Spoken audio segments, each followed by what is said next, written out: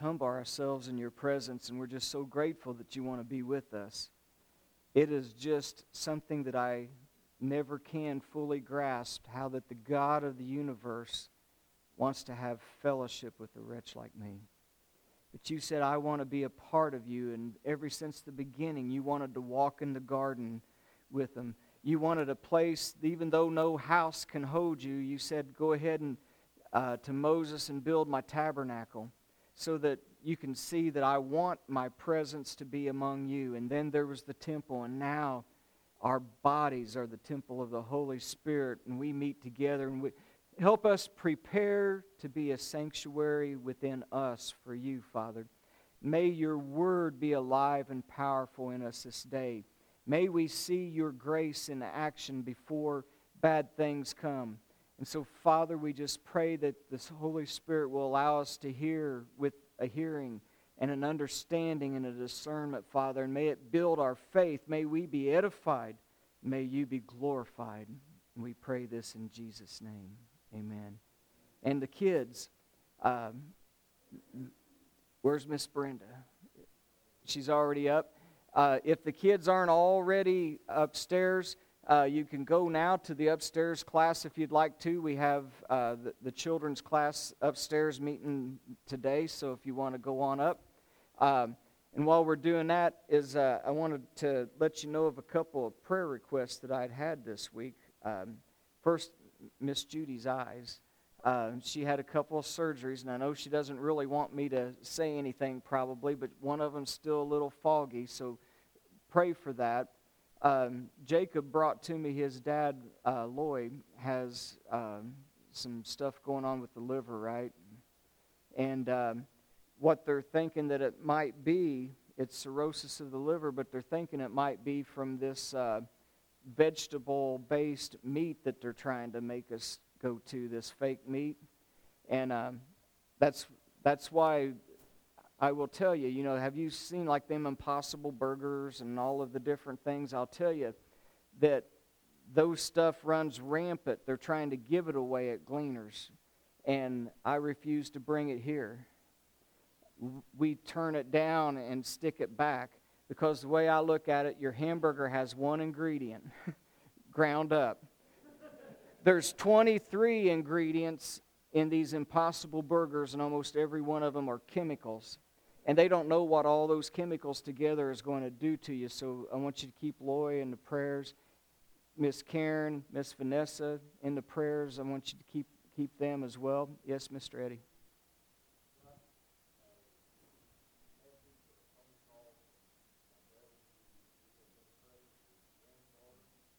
Kyla.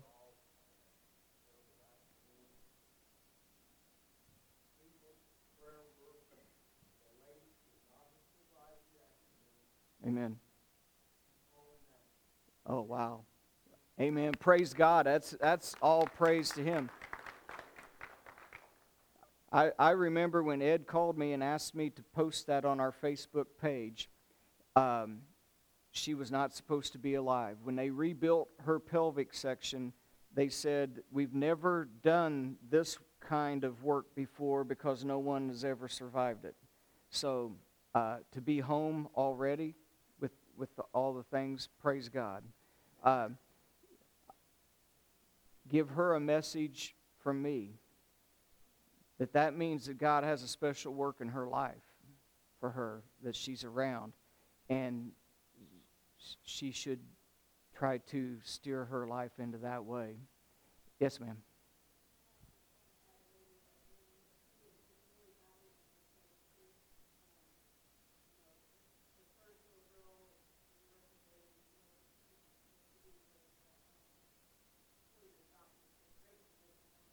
Amen.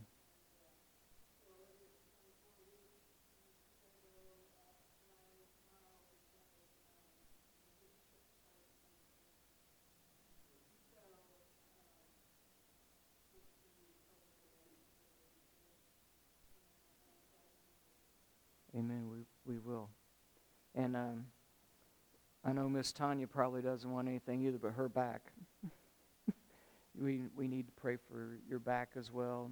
And anyone else have anything? Yes, ma'am. there's an episode that happened in Martinsville. Thank God I'm still alive. God has put a hedge of protection. yeah. There was a man that I've been battling in Martinsville, ex-military, high-ranking education and all that. I've battled him for about 6 or 7 months, to the point that he had me scared to death. He threatened me, and he's been my worst nightmare, okay, for about 6 or 7 months. I found out, did not know this, but the man that committed suicide on the square is the same man that was after me. So by the grace of God, that he did not do a mass shooting in Martinsville, because he did it around the square, nor did he take me or anybody else with him. So praise God that... Amen. And that's something that we've been talking about too, is whenever you cross through that river, whenever you cross through that sea, whenever you're buried with Christ, the battle begins. But he also has promised that hedge of protection around us, and that he will always be with us. And we're going to see part of that today. And so all of these, please keep them in prayer. And if you're ready, let's open this up to Joshua chapter 5. That's where we left off last week, in the middle of Joshua 5. So if you want to turn there, and we'll get rolling. You know, and as we do, I'll tell you, yesterday, and if you're not on the Facebook page, I don't promote Facebook because I like it, because I don't. And I think that it's a bad place to really air out things and to do stuff. The only reason I ever signed up was after I was here, so that I could put what the message was going to be or a prayer request. Otherwise, the only thing I do is save recipes or something that seems to be something that I want to save and maybe go back to later on. But if you're not on there with liking the church, please do that, because that's where you'll see prayer requests and see these things that's on there. Yesterday, whenever I posted about today's lesson, the walls come tumbling down. We're finally there at the battle. But when I posted it, I said, yesterday was the 14th day of the first month, which about 3,400 years ago was the very first Passover. 3,400 years ago, first day, or 14th day of the first month, was that night in Egypt, and then they went out the next day and left. That first Passover happened. But also, Christ is our Passover, and we've seen that scripture the last couple of weeks. And Christ, our Passover, the Passover happened, it was actually Friday night Jewish time, Friday night God's time, I should say, because I've taught you in the past how you can go to Genesis 1, and day 1 was evening and morning, day 1. Evening and morning, day 2. So on God's time, it starts at evening. So on Friday evening, around 6, that was when the Lord would have been taken and put into the tomb. So yesterday would have been the 1991st approximate memorial of the Lord's death, and in a day or two he's going to be the thing of the resurrection. The world now is kind of celebrating it as a different thing, and they're calling it next Sunday. But actually, if he was there then you take Sunday and Monday and Tuesday is probably really the resurrection day. So, but we was in Joshua chapter 5, and we noted that they had to be prepared for the battle. And God does things in crazy ways, doesn't he? I got to thinking this week that my ways are not your ways, my thoughts are not your thoughts, my thoughts are so much higher than yours. And isn't that so? Because I would never prepare, I would never do things the way that God does the things. And he taught them how I want you to prepare for the spiritual battles you're going to face. You're going to cross through a river. You're going to take 12 stones out and put them over here and put 12 more stones in. And then I want you, as you prepare to fight, to circumcise every male child with a sharp flint knife, and then we're going to wait for you to heal. That is not how I would have done basic training to have gotten ready for the battles that we're going to face in the spiritual life. You know it? But God said, my ways are not your ways. And so they did all that, and we fill those requirements today in a spiritual way ourselves by faith, and then through that water, and then the Lord's Supper that we take. All of those bring us into common union with the Lord Jesus Christ. And so we stopped at verse 12 then with that last week. And so now we pick up the story beginning in verse 13. And actually, this is where chapter 6 should begin. Right here is, it was God, whenever the Holy Spirit worked through the writers. Oh, man, I forgot to wish everybody happy birthday, too. My wife's going, yeah, she was probably trying to flag me down. But I know Wilma's birthday is today, and a bunch of you had March birthdays. And I forget, I tell you, I apologize because I am the world's worst at announcements. I hate announcements. The thing that I have on my mind is to get right here because I love teaching the Word. And so I'm sorry, but happy birthday, Wilma. And we will maybe sing to you later after Ron does his special song, okay? And to everyone who has a March birthday. But anyway, this is where chapter 6 should start. It just hit me because I had it wrote right here. But anyway, this is where the story picks up. So whenever we flip over to chapter 6, it's not like a next day or a next week or something like that. It is actually the continuation of what's going on. So in verse 13, it says, it came to pass that when Joshua was by Jericho, he lifted up his eyes and looked, and behold, a man stood opposite him with a sword drawn in his hand. And Joshua went up to him and said, are you for us or for our adversaries? And he said, no, but as the commander of the army of the Lord I have now come. With that, Joshua fell on his face to the earth and worshipped and said, what does my Lord say to his servant?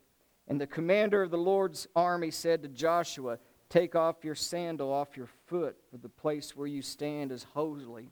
And Joshua did so. Oh, I'd love to take my shoes off right now. and just go ahead and just be barefoot up here, because you know what? We're standing on holy ground. You know why? Anywhere the Lord is holy, isn't it? So guess who just showed up for battle? Guess who just showed up for battle then, if this is holy ground? We go from passing over and doing the stones. We go from circumcision. We go from the Passover meal that they ate. And now probably, this is speculation on my part, Joshua and Caleb's the only two males who had already been circumcised the first time and made it through that 40-year wilderness march. So they didn't have to go through what all the rest of them had to go through. So my speculation is while they're healing, he, as the commander of what he thinks the commander of the Lord's army, he's going to do a little bit of recon. I'm going to go out while we're healing up, and I'm going to check, and I'm going to see, maybe a plan of battle. Where is a weak spot? How can I find a way to get us there and to scale those walls that we're supposed to take this city and not get my people hurt? How am I going to do this type of thing? And so he's trying to plan the battle and get ready to go. And as he does, whoa, there's a man standing there with a sword drawn as he's looking up and thinking, and this guy's standing there with a sword drawn. What would your reaction be? I mean, you're out there and you're trying to be quiet and you got deep in thought with all this, and all of a sudden there's a man right there with the sword drawn. What's your first thought? Well, he's a brave man. He stood up. It said he went to him. He didn't run away. He didn't back away. He didn't hold his peace and stand where he was at. He started going to him, and he said, are you for us or are you for my adversaries? That's a brave guy, isn't it? And he says, no, I'm not either one of that. I'm the commander of the army of God. And with that, he fell down and he worshiped him. And boy, his adrenaline had to have been up before that, and now he just drops down and the Lord has showed up. You know, this is one of his pre-birth appearances. Those are called theophanies. And the Lord will show up at different times and in different ways. And how do we know this? Well, first off, it says that Joshua fell down on his face and worshiped him. And he said, I am the commander of the army of the Lord. And this isn't an angel, because angels do not allow people to worship them, do it. Do you remember in Revelation, John, twice, one of the angels came up and he tried to fall to worship him. He said, no, don't do that. See that you don't do that. Stand up, for I also am a servant of the Lord. Now, do you know why angels will not allow you to worship them? Yeah, there's only one God. And wasn't there a time when one of the angels did want to be worshiped? One of the angels wanted to be worshiped, and what happened to him? Yeah, so they're pretty careful about somebody falling down to worship, and they're going, see that you don't do that. I hope the Lord's not, Lord, I didn't tell him to do that. Get up. You know, don't put that on me, because they know what happened. So this is not an angel. This is not any of those. This is an appearance of the Lord to him. And how else do we know that? Because in Joshua chapter 1, and I think it's verse 5, he said, as I was with Moses, so shall I be with you. Now what's he telling him to do? Take off the sandal from off your foot, because the ground whereon you are standing is holy. Where have you heard that before? The burning bush, wasn't it? Out there with Moses in Exodus. And when he was out there, the Lord told him the same thing. So I'm sure that as his protege for 40 years out there in the wilderness, and as he was training him up, he relayed these stories. As he wrote those things in Exodus, he was telling his replacement to be that, man, whenever the Lord called me, there was a burning bush. And he said, take off the shoes from off your feet, because you're standing on holy ground. And that was my calling. So now here's Joshua. He's getting ready for his calling. And to let him know who I am for sure, he says, take the sandal off your foot. This is holy ground. And he's down. He's, Lord, my Lord. And he calls him Lord. Adonai, what do you want me to do? What can your servant do for you? And then he says this. The cool thing is, as I was with Moses, I was with you. We got the same promise, don't we? You know, in Matthew 28, as the Lord had resurrected and he came and he talked to him, he said, I want you guys to go into all the world, make disciples, preach the gospel, get followers of me, make disciples, and baptizing them in the name of the Father, the Son, and the Holy Spirit, teaching them to observe all things whatsoever I have told you, and then lo, I am what? With you always, even to the end of this age. So, praise God, we have the same promise, the very same. As I was with Moses, I will be with you. And then he looks at us and says, and as I was with them, I am with you, yea, even to the end of this age, to those who follow me. And we have that same promise. That ought to keep us going in faith every day of our lives, knowing that God is with us and that I will never leave you or forsake you. So then, another reason we know that it's Lord in verse 2, because you go now back to our text, we turn the page to chapter 6, and like I said, it's really just a continuation. He's fell to the ground, he's been worshiping, and the Lord says, take off your sandal, and then he tells him this. He goes, the city is shut up because of you guys. They are so afraid that the gates are locked, no one goes in, no one comes out. They're standing there afraid. And then it says this, that the Lord said unto Joshua, I have given Jericho into your hand. Isn't that what it says? So who's talking to him? The Lord. So that's the third confirmation of this is the Lord Jesus Christ. He's talking to him. And he says, I have given the land into your hand. It's shut up. They're afraid. And now as the Lord is standing there before Joshua and he's been worshiping and he tells him the city, he says, I you guys have done everything I have asked you to do. Whenever I asked you to go through the water, you did it the way I told you to do with the stones. I told you to do the circumcision, you did it. I told you to do the supper, you did it. Now guess what? We're ready now. The battle is on. It's going to unfold. But I am here as the commander of the army so that you know that I am the one who fights for you this day. You're going to do my battle plan, and I will be the one fighting for you.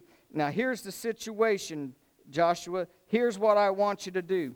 And one note that I threw in here for us is, you know, whatever situation you're getting ready to do the battle in, theirs was Jericho. But Abraham was getting ready for some stuff. Jacob was getting ready for some stuff.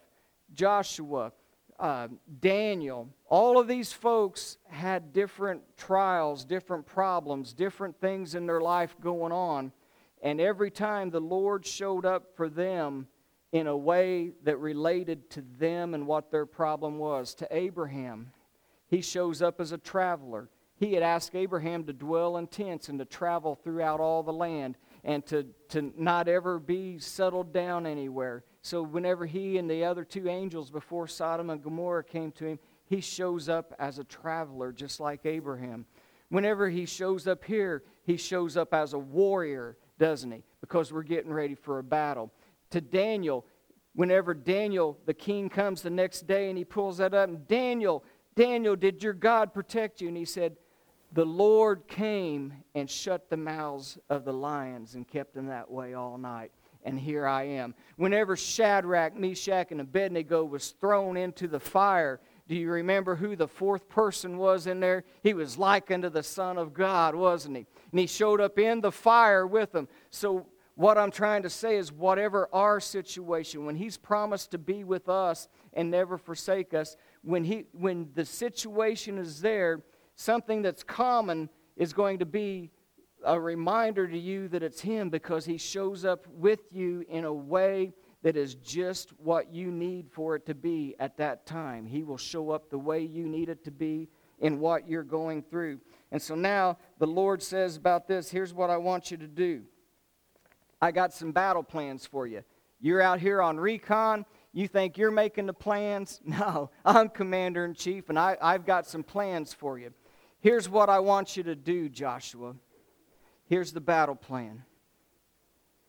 You see, I'll explain. Jericho is a big hill. It's built on a big mound. They call them tells. So when you hear like Tel Aviv, that means the mount, and Aviv is the name of the city on that. But it was a big hill, and it had walls around it, actually 2 of them from what they've excavated. And these walls are huge. They were like 12 feet tall, 6 feet wide. And so he's thinking on, and it goes all the way around this hill, so you would have to go up the hill once you come across those walls, and they've got all of this protected. And he's trying to figure out what I'm going to do. And the Lord says, I've got your battle plan for you. Now I would be thinking, how do I protect my flank? How do I get hid? How do I surprise attack? How do I get over without getting my men killed? The Lord says, oh, no. I don't think like you do. Listen up. Here's what we're going to do. We're going to announce that we're here with trumpets, okay? It's no sneak attack. Battle plan number 1 thrown out. Here's what we're going to do. We're going to gather up everybody. I want 7 of your priests to take ram's horns and get ready to blow them. I want the other priests to bear up the Ark of the Covenant. I want all of your armed men to get ready to go out before the first will be the armed men. If you look down through there through verses 6 through 9 and 10, it says, he starts giving the whole battle scene after he tells them about circling. But he says, I want the armed men to go first. Then I want the priests blowing the ram's horns. Then I want the Ark of the Covenant right behind the ram's horns. And then I want the rear guard to follow that. And here's what you're going to do. You're going to circle around.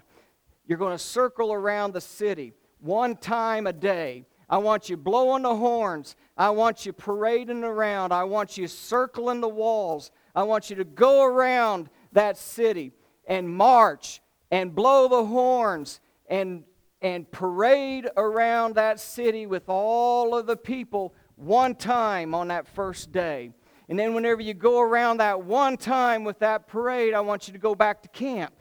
And then what I want you to do is to do that the next day. I want you to get them all up, the same order of march, and I want you to take the armed men, the priests blowing the ram's horns, the Ark of the Covenant, and the rear guard, and I want you to march again around that city. And I want that to go on for 6 days. For 6 days, I want you to march one time a day around that. But then on the 7th day, I want you to march around 7 times doing all of that. And then at the end of that, I want long blasts on those ram's horns. And when you do the long blast, I want you to give the command to shout. And I want you all to scream as loud as you can. And when you do that, the walls will come tumbling down. And then every man from where you're at on this circle around the city, every man from their place can then go straight up in for the battle and take the city because I've already given it to you. And if I'm Joshua, I said, are you serious, Lord? That's your battle plan?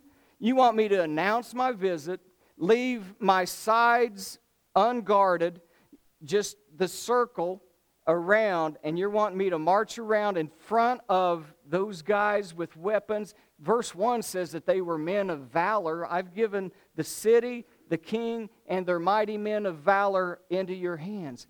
Well, they've got mighty men on the walls, and you're telling us to march around. You want us to announce our presence and do that for 7 full days. That doesn't sound like much of a plan to us, does it? No. Can you imagine when Joshua has to go to Caleb and the other mighty men of his army and say, hey, here's the battle plan I came up with out there? No, serious, the Lord gave it to me. No, yes, trust me, that's what it is. Because God's ways is not mine.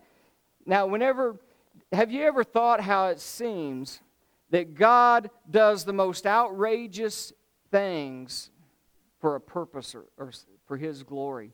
Because you think about Noah. You know, here's your game plan, Noah. The world is totally corrupt. Every thought is evil. There is nothing going on but wickedness. It's bad out there. But here's what I want you to do. I want you to tell them it's going to rain, which it never has done, so that they'll laugh at you. And I want you to tell them that rain's going to make a flood. And so I'm going to have you to build an ark for 120 years while you're telling them this. Is that outrageous or what? Is this outrageous? God does that, but you know why He does that? There's a purpose behind that. And I found that in 1 Corinthians as I was studying for this today. Look at what it says, why He comes up with the most redonkulous things out there for us to do. Verse 27 of chapter 1. God has chosen the foolish things of the world so that it puts shame to the wise.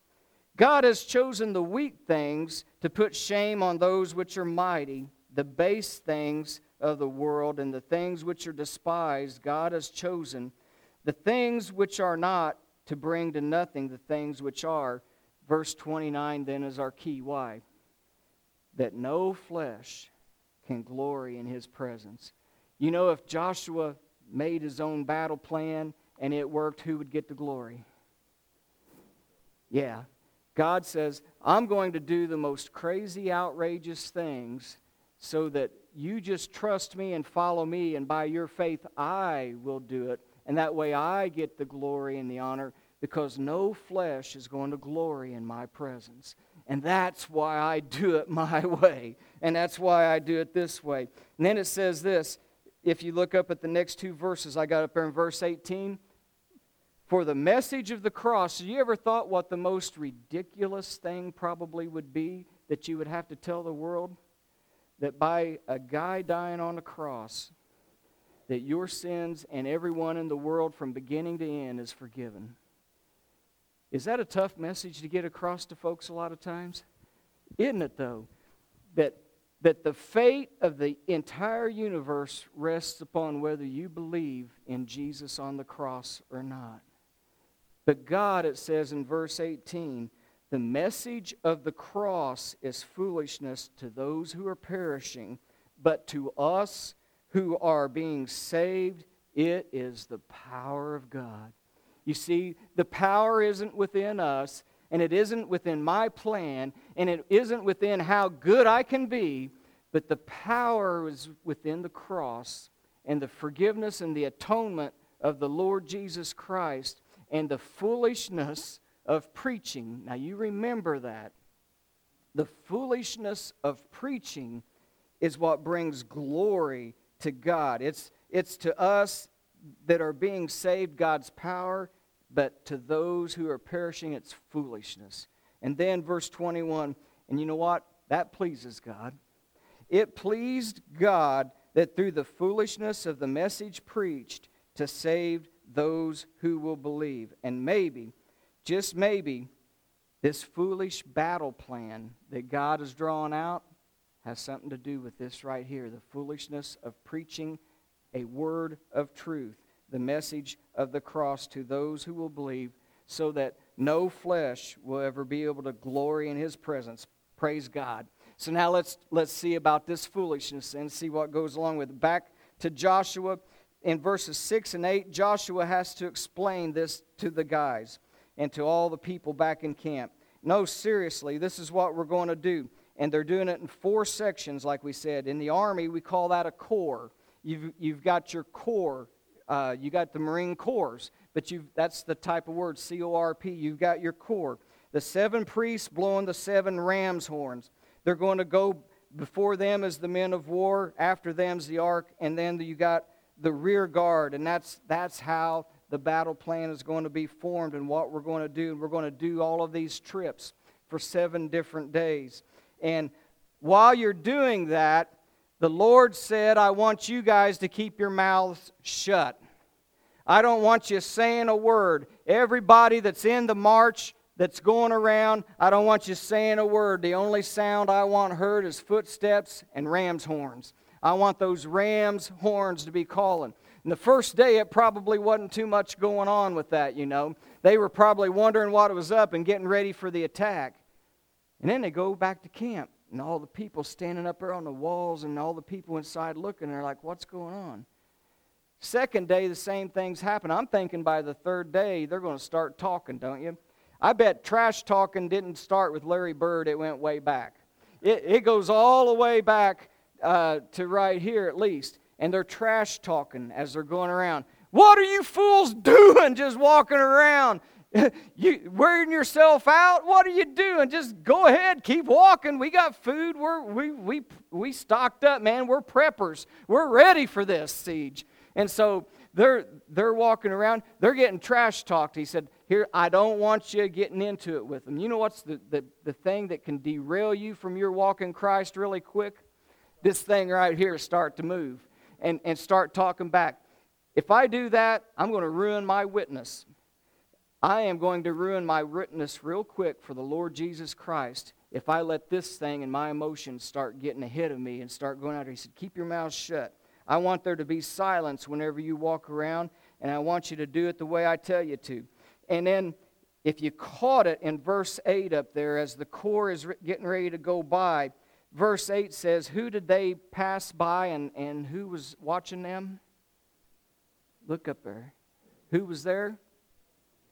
The Lord, the same guy that had the hand drawn with the sword.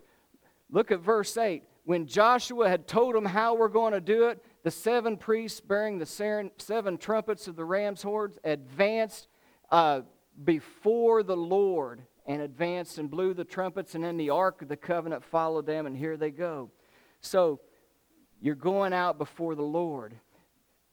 If you've ever seen any of the corps, like whenever you graduate from basic training, or whenever you're preparing for stuff, or if you even look at some of the old pictures of when they go by Hitler back in World War II, when the people are marching, you're out on the field and the military commander is up on the top, what do? Eyes right. As you're marching, you're like this so that you're recognizing your commander-in-chief, and he is recognizing you as you're getting prepared for the battle. Eyes right. You know what that means? Whenever they did before the Lord, this is the same thing. It's the same representation, and what it means is that we need, if we're going to win the battle, that we have to be occupied with the Lord. Our eyes, what did he say whenever we're going to get ready to cross that river? You keep your eyes on the ark. You stay behind it. You keep focused on it. You be occupied with it, and you follow it where it goes, and you keep that. We're still doing that. And if you and I want to win our battles today, we've got to be occupied with the Lord Jesus Christ. Our eyes are eyes right.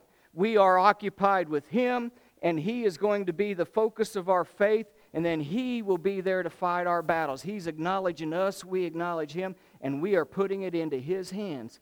So they went before the presence of the Lord to go do the battle that He asked them to do. It's eyes right.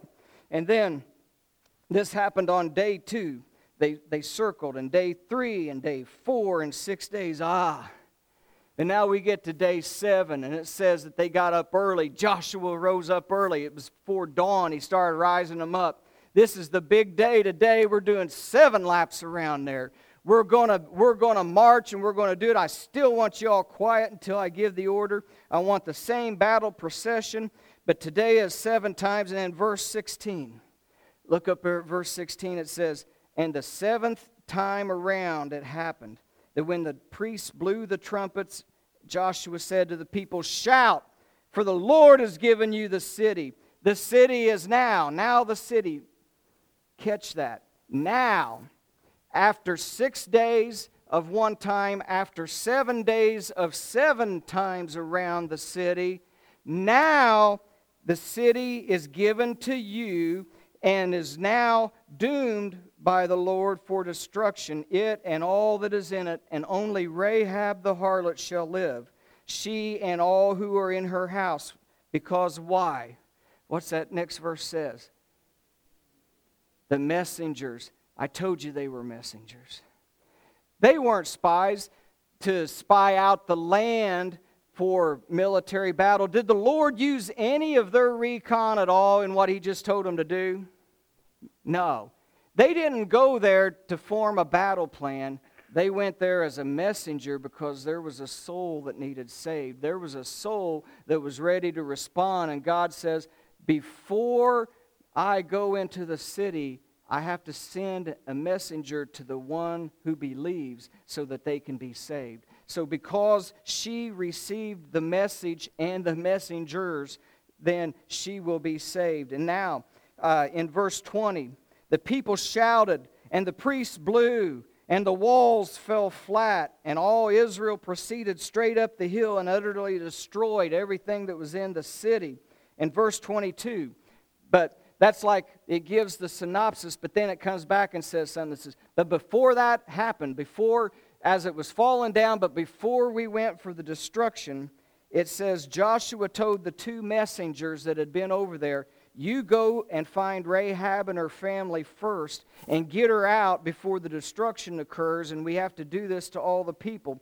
And they brought them safely out before the destruction happened. Now, I want to stop here at this point because I want to save why that all had to happen for another day. I want to save why they're going to all utterly be destroyed with the edge of the sword, like it says up there. Every man, every woman, every child, every young, every old, every sheep, every oxen, all their things are going to die by the edge of the sword. And in our human minds and humanly thinking, we're going to go, why? That seems kind of cruel. That seems kind of bad. Well, God always has a reason why. I'll save that for another one. I was warned, don't do that next week on Resurrection Day. And I'm thinking, I don't know, that's tempting. We'll just lay it all out. But I'm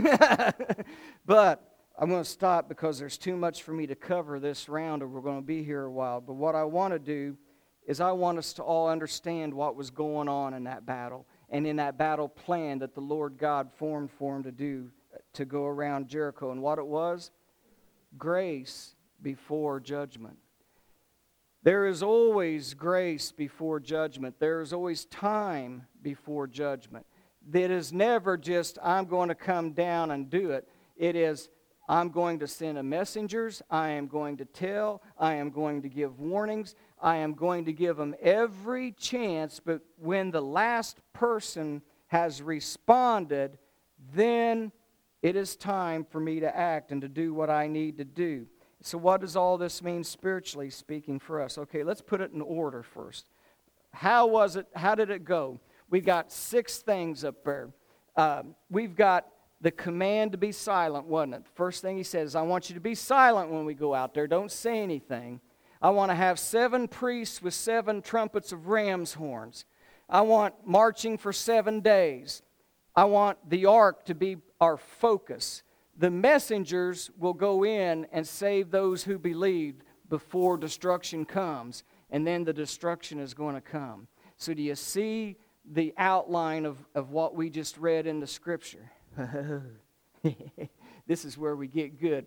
All of you who are prophecy buffs, what we are doing is reenacting what's going to happen in the end times. I'm going to leave this up so we can follow, but you turn to Revelation 8. Turn your Bibles to Revelation chapter 8, and I want to show you and see if you see some coincidences going on here, okay? We're getting ready in chapter 8, the last seal. In chapter 6, the first seal gets broken as everything starts. We get to chapter 8, the 7th seal gets broken. And immediately when that seal is opened, if anyone is there, what's it say? There was what? First was silence, and it says, for the span of about a half an hour, there was silence in heaven. And then, what's the next verse say?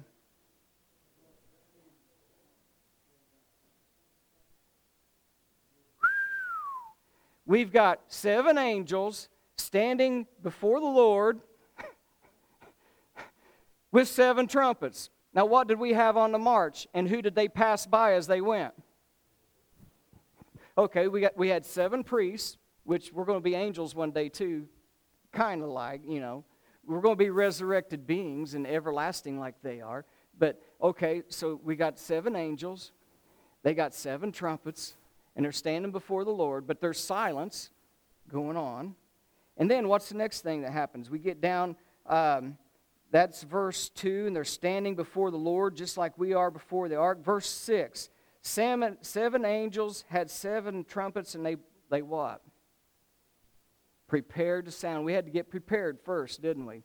Before we could do all of that, we had some preparation. The stones, we had the flint, and, you know, I don't even want to go there. We had to get prepared. Joshua's men had to do that. We do the same thing. Then, at the end of the chapter, this is grace, by the way. All of this time, all of these times walking around the city is grace. It is time that they are being allowed before the destruction comes. Towards the end now of chapter 8, it says that the 4th trumpet had went past. 4 woes are gone. 3 more are to come. The woes are warnings. The laps around the city were warnings. 1 lap at a time, a warning, a warning. Every one of the trumpets are warnings. It's trying to get people to repent and to change their minds. These are warning times. There's more coming. Turn to chapter 9. The 5th trumpet sounds. Then the 6th trumpet sounds. Oh, it says in the middle of the chapter now, after the 6th trumpet, that we're getting ready for the slaughter. The slaughter of God upon evil is getting ready to happen. And it says in verse 21, what?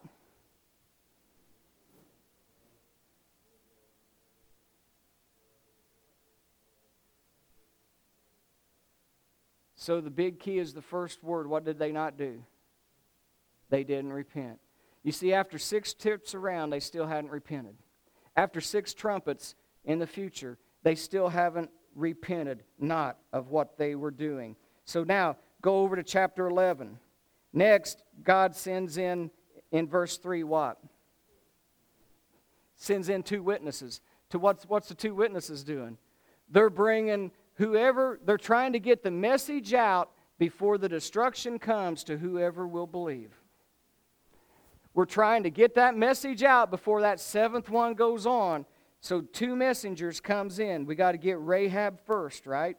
Then down to verse 19, whenever they go through all of the stuff and whenever everything starts to happen and the seventh one goes, what's it say in verse 19? The temple of God opened up, and what was there? The ark. The same ark that has been parading around now for 7 days is what opens up as God is doing that. You know what the ark represents? Remember what we've been saying? What's it represent? The Lord Jesus Christ, doesn't it? So let's put it all together now then. The ark. Let's go to that next one now. The ark. Let me tell you about the ark before we go on. The ark is made, if you go back to Exodus, the ark is made out of acacia wood, and then it is overlaid with gold. What that represents is what scholars like to use a big word called hypostatic union. But what that basically means is that the Lord Jesus Christ is God and He is man.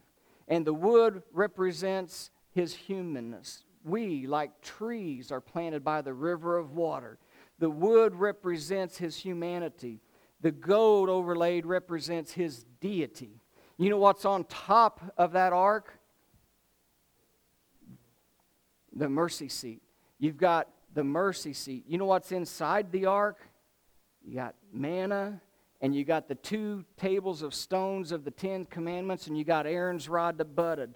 That represents sin. That represents law. That represents the things that comes against us.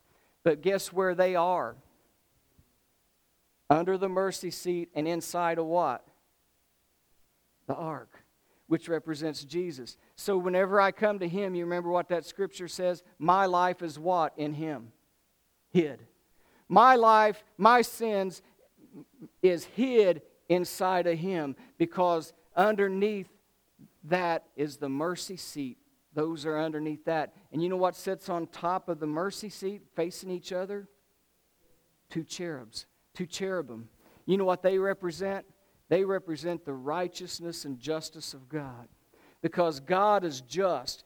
Nobody should be able to stand in His presence. And God is righteous. We're not righteous, no, not one, but He is righteous. But there was one who came and who bore my sin, so that me, who is not righteous, can believe in Him and be forgiven, and that I might then be made righteousness through Him and through His sacrifice for me. The righteousness of God through Christ is upon me. So whenever the blood of the Passover, whenever we partake of that Lord's Supper, which is that representation to us this day, that is representing that sacrifice of the Lamb of God for sin. And that is spread upon the mercy seat. Hebrews will tell us that the Lord, upon His death and resurrection, went one time into the real temple that's in heaven, where we just saw that the ark was revealed in Revelation whenever He's getting ready to go.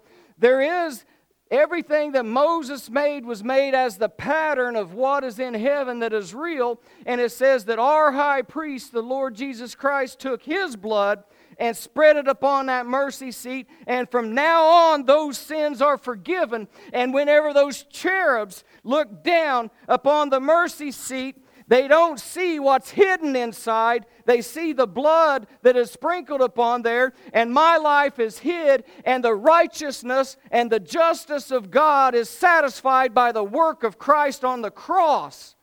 That's what this represents.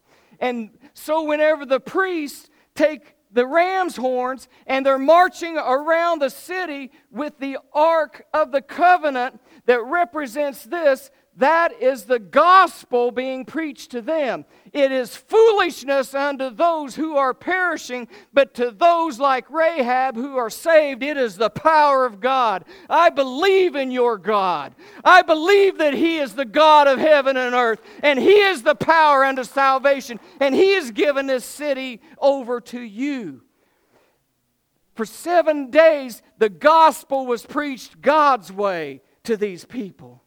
God's way. And that ark that represents the grace and mercy, the righteousness and justice that you could have, they could have, like Rahab, believed. And they could have changed their minds and said, let's go out and talk to them. Let's not let this happen.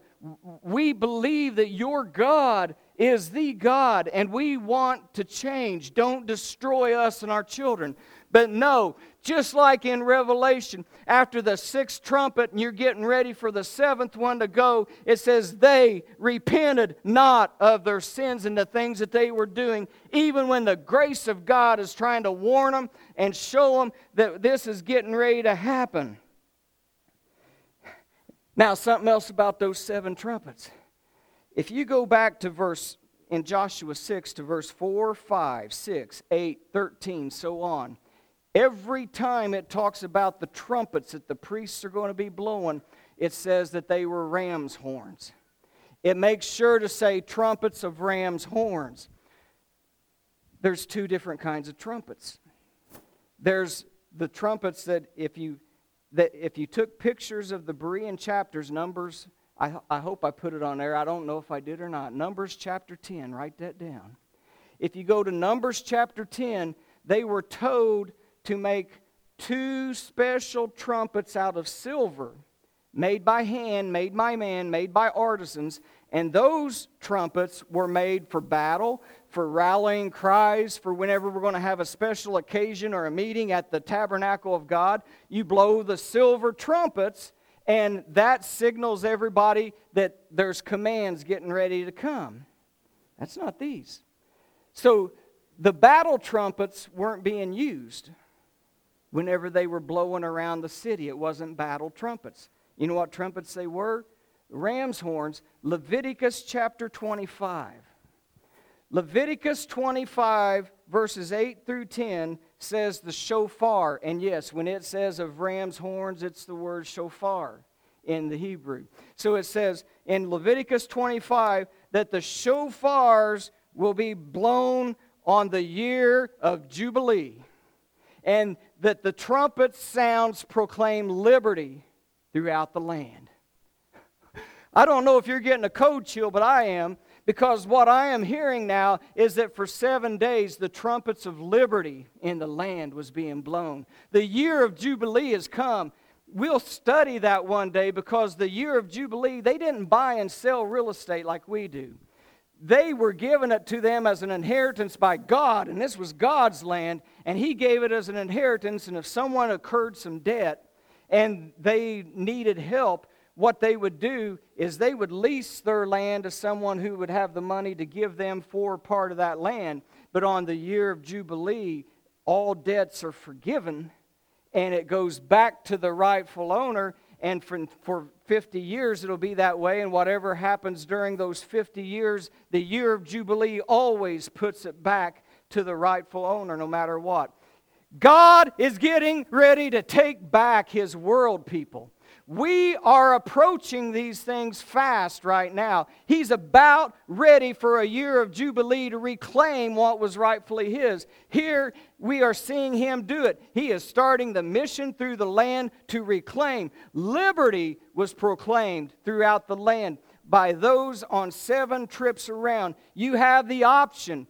You can join in with liberty. You can repent and believe in the message of that ark, which to us is the message of the cross, which saves those who believe. That is liberty in this land. But if you don't, then you will not have it. The destruction will come upon those who do not believe. And folks, that is what was going on in the battle plan of God. But we had to stop and get Rahab first. And here's a thought I want you to have today. 2 Timothy 2:19 is what I want to apply to this situation.